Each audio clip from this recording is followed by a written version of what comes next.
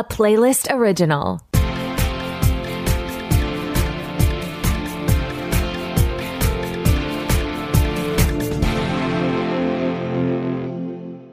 Welcome to the Pilot Podcast, where we watch the pilot episodes of TV shows to answer your question, should I watch this? My name is Me Too. And my name is BJ.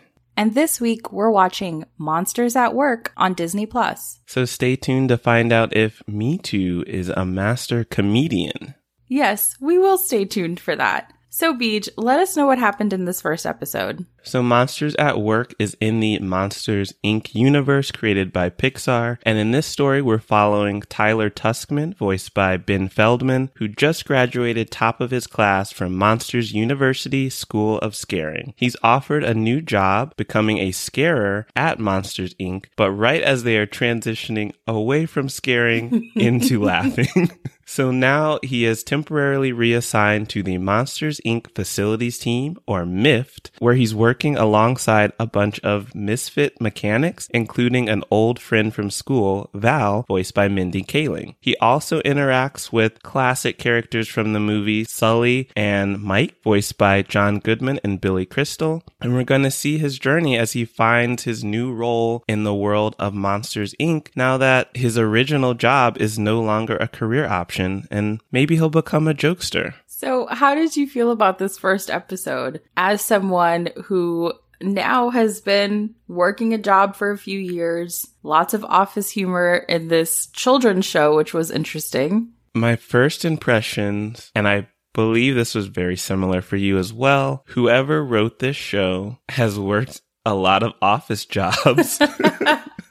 And was definitely putting their experiences into the show. And that felt very relatable, which is interesting because that's going to hit for adults rather than kids. But you get those awkward moments meeting new coworkers. You get on-the-job training as a new hire. You get to see people being excited about promotions or disappointed about reassignments. And I think that very adult element helped make this show more palatable for someone who is not a big Monsters, Inc. fan. I've seen the movie maybe once, a long time ago, and I don't think I am the main target audience, but clearly they've made it so I could probably watch it if I had children with them. What were your first thoughts as a bigger Monster, Inc. fan?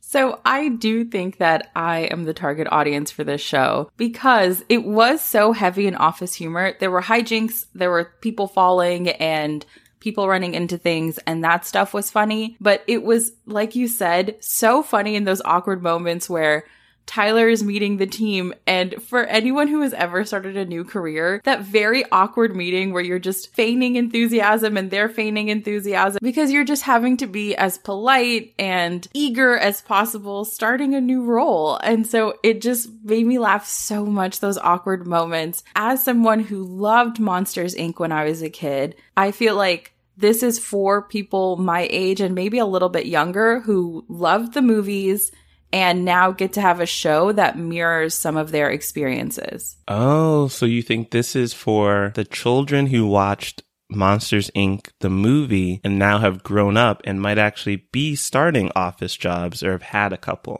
Yes. So when Tyler starts his new role, there is so much confusion around what it means to now be a jokester instead of a scarer. He sits in this room to do the new hire orientation, and the video hasn't yet been transitioned. So it's like a classic scare orientation video, and someone just keeps popping up in the corner of the screen, hitting pause and saying, "Jokester, we want to make the kids laugh." Like, it just was so funny and awkward, and it just felt like, who among us, a few years into our careers, have not started a role in a transition point where things are essentially duct taped over because people are working so quickly to move on to the next thing. And we even get more of that awkward transition moment when Tyler meets up with Val and they talk about college and how Val tried a bunch of different careers. And then we come to the realization that Tyler's major in scare is not very useful anymore. All this time and money on a degree that he will now not be using. Who among us does not have a degree that is worthless? That is either obsolete or you do not apply in your job at all. Shout out to 90% of humanities majors just like me, where you just learn how to talk good, and that's pretty much it. Like you said, the person who wrote this, or whatever the team is behind writing this, they pulled in the person in the office that annoys them, the person in the office that's kind of strange. There was one person in the office that they named Banana Bread, and no one knows his name or knows what Banana Bread does, but Banana Bread always brings banana bread. Who among us has not had a coworker that you're like, I'm not sure what they do, but I guess they're cool, and no one has questioned it? For those of you who are that coworker, congratulations. That's a feat. You're on a higher level of existence than all of us. But even Mindy Kaling's character joking about not having finished college and ending up in the same place as Tyler is so funny, because Mindy Kaling herself went to Dartmouth and achieved high-level education, and I'm sure is in the same rooms as people who did not go to an Ivy League university to get to where she is. Probably people who did not go to any university. Exactly. So it's just so funny. And the other part of the show that I loved were the voices. The fact that they were able to get Billy Crystal and John Goodman to come back. Ben Feldman is from Superstore and Mindy Kaling is from The Office. Recruiting voices like Henry Winkler. It just was a delightful thing to listen to, too.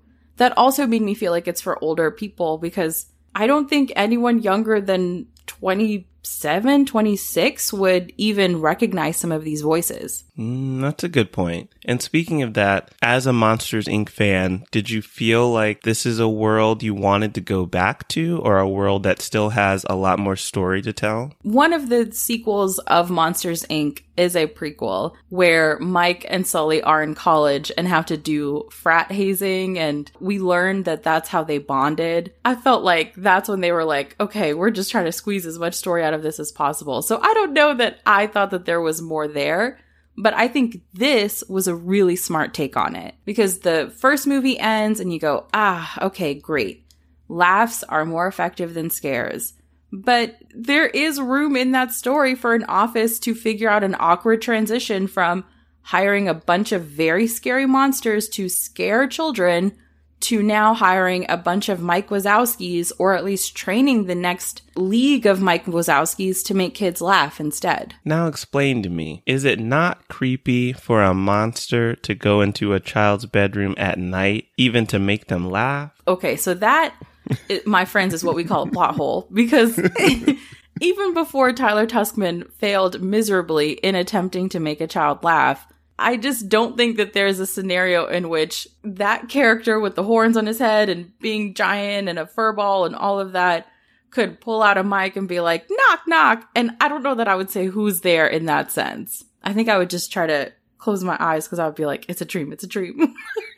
Or in the case that we saw in this episode, the kid just started running, which is a smart reaction. Survivor-oriented child. So how did you feel about Ben Feldman and Mindy Kaling being in this? Did you get Superstore or The Office vibes? All the time. I think more Superstore, since that's more recent in my memory. Ben Feldman's character on Superstore, Jonah, is actually pretty similar to Tyler Tuskman. This educated college graduate coming into a lower level office job and thinking that he's going to do a good job, thinking he has everything under control, and leading to hijinks and chaos, which I think is a good formula for any office type of show. And Ben Feldman doing that again is kind of meta, and also just amusing to me that this is now like how he's being typecast. That's true. Even his voice is being typecast as the guy that goes, well, what's going on here? And that's it. That's your whole shtick.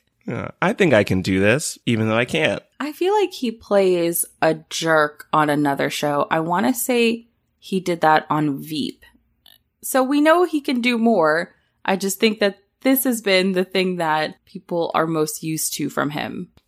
True. That's what he's been doing recently. And I like Mindy Kaling's voice, so it's always fun to hear her. She's just a fun type of person. And I think Val also is the type of role you would associate with Mindy Kaling. It reminds me of the personality of Mindy in the Mindy Project, if that makes sense. Oh, you know what? He wasn't a jerk on Veep. He was a jerk on Silicon Valley. He actually was also on the Mindy Project. Now I'm just in Ben Feldman's IMDb, excuse me. He was a guest on a couple episodes. But yes, I think Mindy Kaling has such a good cartoony, bubbly voice that it works for this. And honestly, any animated movie or show, because she was also wonderful in Inside Out. So here's a question for Val. How long do you think it will take for Tyler to bond with Val? Because right now, he seems quite annoyed with her and the rest of the MIFT team. I would say 2 episodes max, because I don't know how long this first season will be. Only the first couple episodes are out, but I assume it's not going to be a 22 episode situation. And so I'm just employing math here. I'm thinking maybe 20 to 30% of the way through, they're going to team up so that they can help each other become funny. Ooh, that's right. Val would be a good jokester. Wouldn't she? So I bet he'll take the lessons from Mike Wazowski. Maybe she stumbles into a lesson. He realizes she's really good, and so she helps him. They're the next generation of Mike and Sully. Mm-hmm. Now, what do you think of Duncan, voiced by Lucas Neff? He is the deputy supervisor who feels threatened by Tyler, this young hotshot showing up out of nowhere. Who among us has not encountered someone who is obsessed with their middle management role? That was so perfectly cast. I love the way he was like, you're some college hotshot. You're here trying to take over my role. I scrapped and built my way all the way up here as though there's not room for everybody. I just loved that. Just a cherry on top of this perfect office comedy, and helped me continue to believe that this show is for kids, yes, but also very much for me. Yes, it has that, I believe, 4-quadrant appeal. It can hit different audiences. Mm-hmm. So Me Too, before we wrap things up and head into our ratings, where do you see this story going? Do you think there's going to be more than Tyler learning to be a jokester? For sure. I think that the transition will be hard, that there will be maybe some division between Mike and Sully, because Sully is the CEO and he has those leadership qualities, but Mike is the one who knows how to do the thing. He knows how to make people laugh. And I bet that that will cause inner conflict between the two of them, but also conflict that reverberates throughout the company as they make this awkward transition. I wonder if there's going to be some rebellion of people who want to continue scaring because that's the way of the past. I think it'll get really juicy. I mean, as juicy as a children's show can be. These things will be resolved. I don't think that's a heavy spoiler for anyone. I assume there's going to be happy endings all around.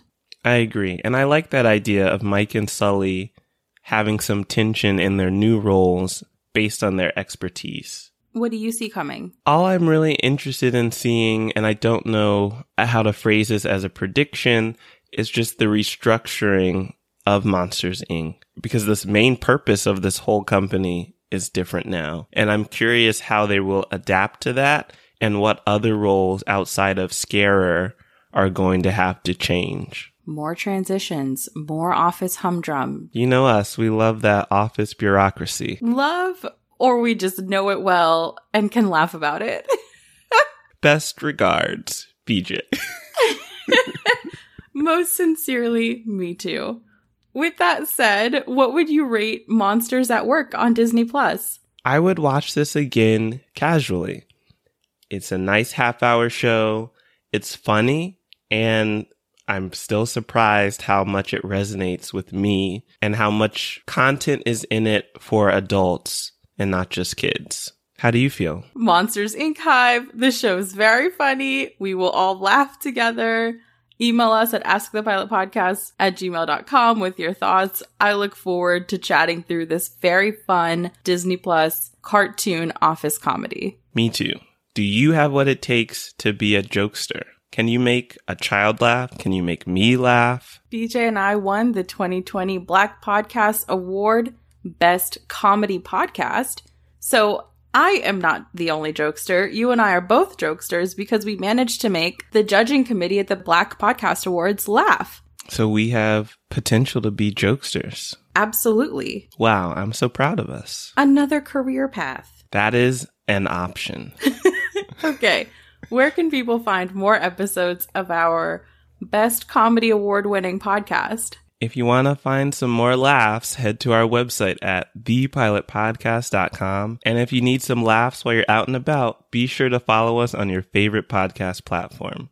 You can also follow us on Twitter and on Instagram at The Pilot Pod, and you can send thoughts, feelings, recommendations for shows you'd like us to review, which we do every other week, and your favorite jokes, you jokesters, to askthepilotpodcast@gmail.com. Thanks for listening. Bye.